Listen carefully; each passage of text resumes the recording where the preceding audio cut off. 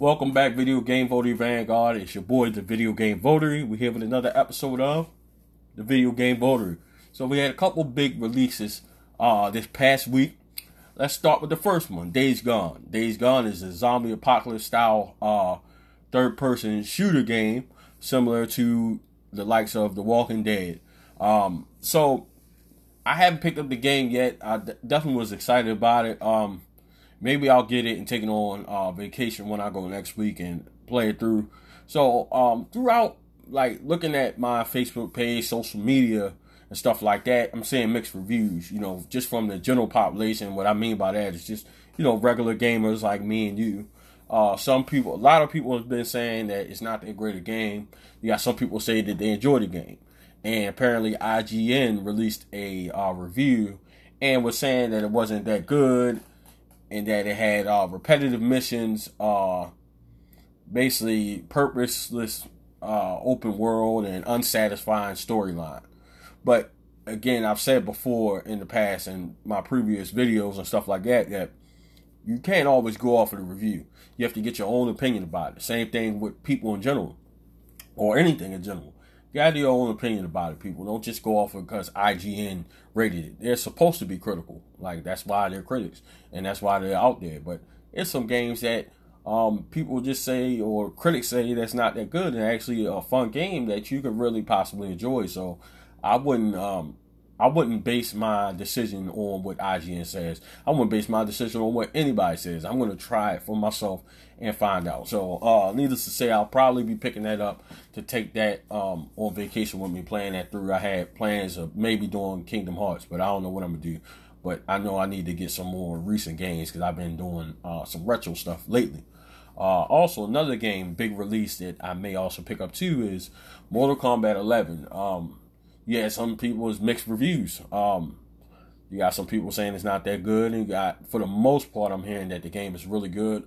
I was excited about it. I was excited about the previews and the trailers and stuff like that. I'm also seeing good reaction to the Nintendo Switch version as well, which is good to know too. In case you want to play Mortal Kombat mobilely, you can pick that up on your Switch. So maybe I'll grab both of those and take the PlayStation with me down there. It's always easy to take the Switch because it's so much smaller and compact, compact and stuff like that. So I don't know, but if you haven't picked those up, head over to your local game store and your e-store, PlayStation Store, Xbox Store, stuff like that, and download those games. Also, the PS5 was officially announced. I know there was a leak and there was conversation about some of the hardware, but it's being officially announced. But apparently, we will not see it this fiscal year. It won't be to the next fiscal year. The fiscal year is not the same as the physical year, so we won't see the PS5 until after April of 2020. I'm guessing it's going to be a release of November, because that's when a lot of consoles get released in big games, so that it's there for the holiday season. And if it does come out, it will definitely come out before Black Friday and Christmas. I can guarantee you that. That's smart marketing from a sales perspective. So I'll be on the lookout for it. Towards the end of next year. We know they're not making an appearance at E3, so we'll just see how that goes. I'm excited to see the PS5, honestly. So we'll see what's going on. The PS4. While we're on the subject of Sony, the PS4 is nearing 100 million physical sales. They had $12.8 billion in digital revenue, which is an insane amount for a console that's been out close to 5 years. That's insane. So shout out to Sony and congratulations on the success of the PS4. Zero Page is we'll move on from PlayStation. Zero Page, he is a custom modder. He spent 7 years developing the Super Mario Brothers, the original Super Mario Brothers game, and developing a port for it to run on the Commodore 64. And it was a great looking port. John Hancock did a video of him playing it on his C64 Mini, and the game looks great. It's almost identical to the original game, but unfortunately, Nintendo rained down on Zero Page's parade.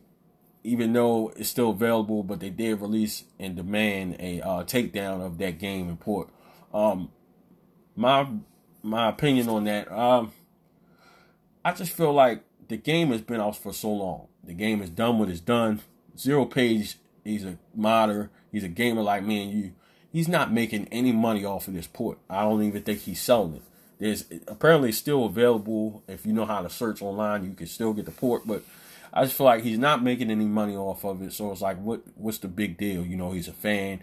He wanted to see it on Commodore 64, even if it wasn't intended for that purpose. I just feel like at a certain point, 20 plus years, he's not affecting you. He's not taking any money out of your pocket. I could see if he redid the Super Mario Odyssey or something that's still currently in your current generation of consoles, and you're still making money off of it. So I don't agree with that at all.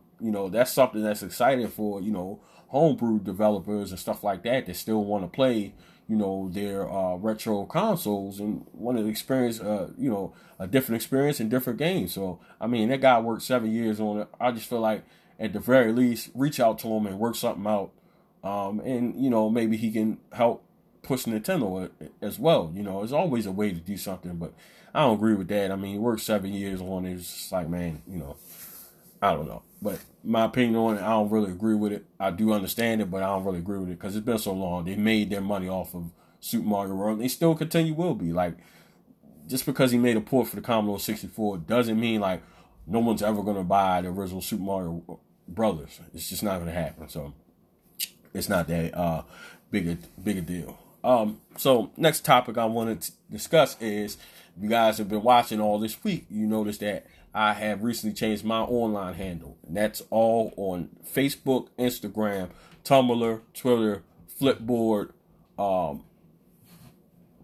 PlayStation Network, Xbox Live, as well as Nintendo. I changed everything to Video Game Voting. I'll be going by the Video Game Voting as well as the channel. It's just a lot simpler. That's my name. That's my brand. It's all mine. So the website, everything is all Video Game Voting. So if you're looking to just get in touch with me, connect with me socially, watch me, make different posts, I've changed everything to Video Game Voting. So that's all you got to put in on any social media platform or any video game platform, including PC.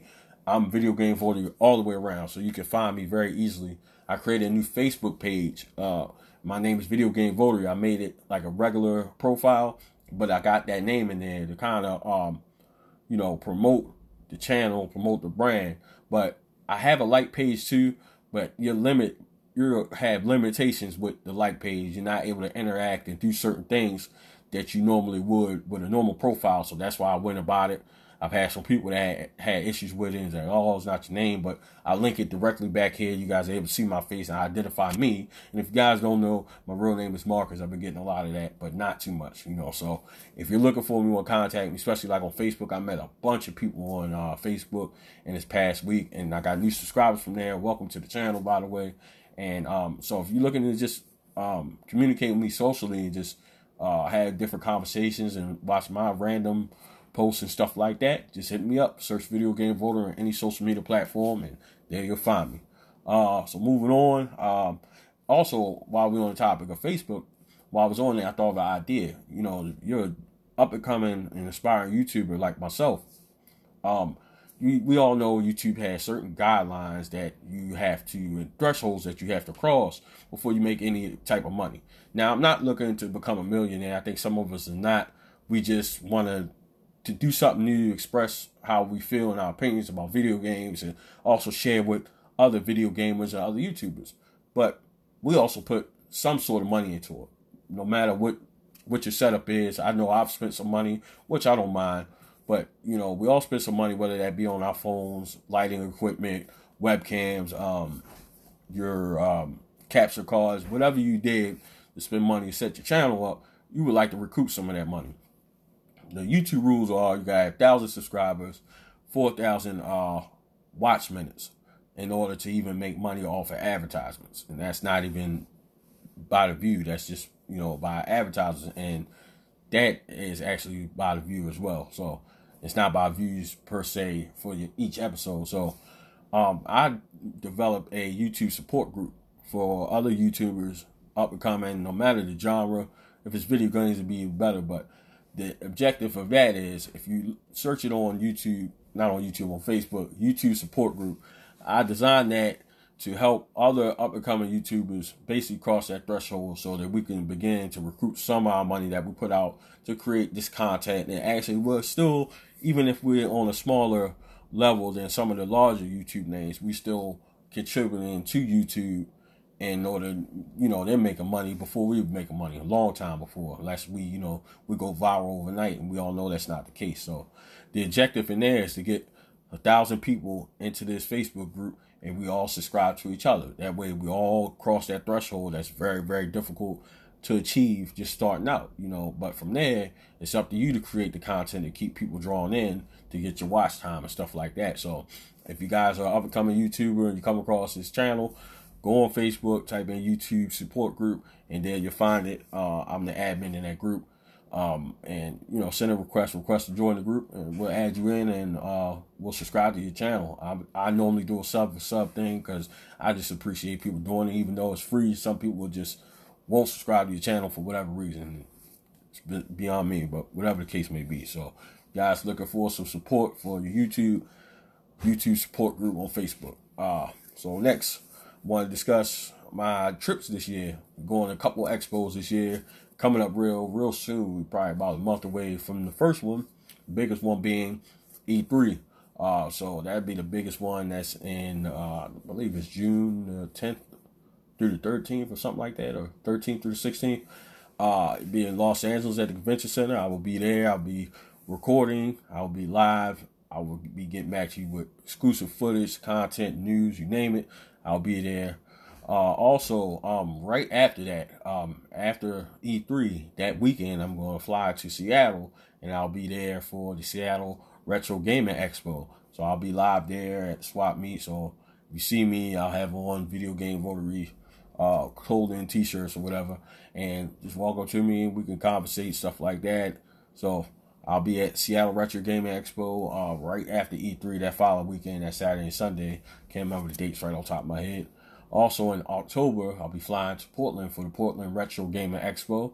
So I'll be there live as well, doing coverage, delivering news, breaking news, and whatever else we find out at Portland Retro Gaming Expo. So I'm also looking forward to the panels and meeting some of my favorite YouTubers and stuff like that. That already set some things up where I'm been in contact with John Riggs and John Hancock, a couple other people. So I'm looking forward to meeting them people. Also Seattle, I'm looking forward to going to Seattle and taking a trip to the Pink Gorilla Gaming, which is forgetting her name right on top of my head, but she is a constant guest on Metal Jesus Rocks YouTube channel.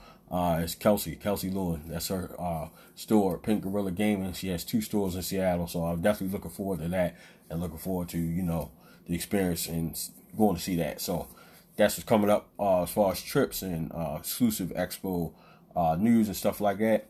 Also, I want to discuss Arcade1Up. They recently released Mortal Kombat cabinet, and so now I've seen them, and I wanted to get one, but I wasn't like super pressed to get one. But now they just been kind of getting my attention more and more. So I'm thinking about actually doing like an arcade devoted to the Arcade1Ups, just because they're actually cheaper, even though they're smaller, they're cheaper, and they are more readily available than some of the larger arcade cabinets. So be looking forward to me doing that when I do my Video Game Votary venue tour, which is down here in the Man Cave.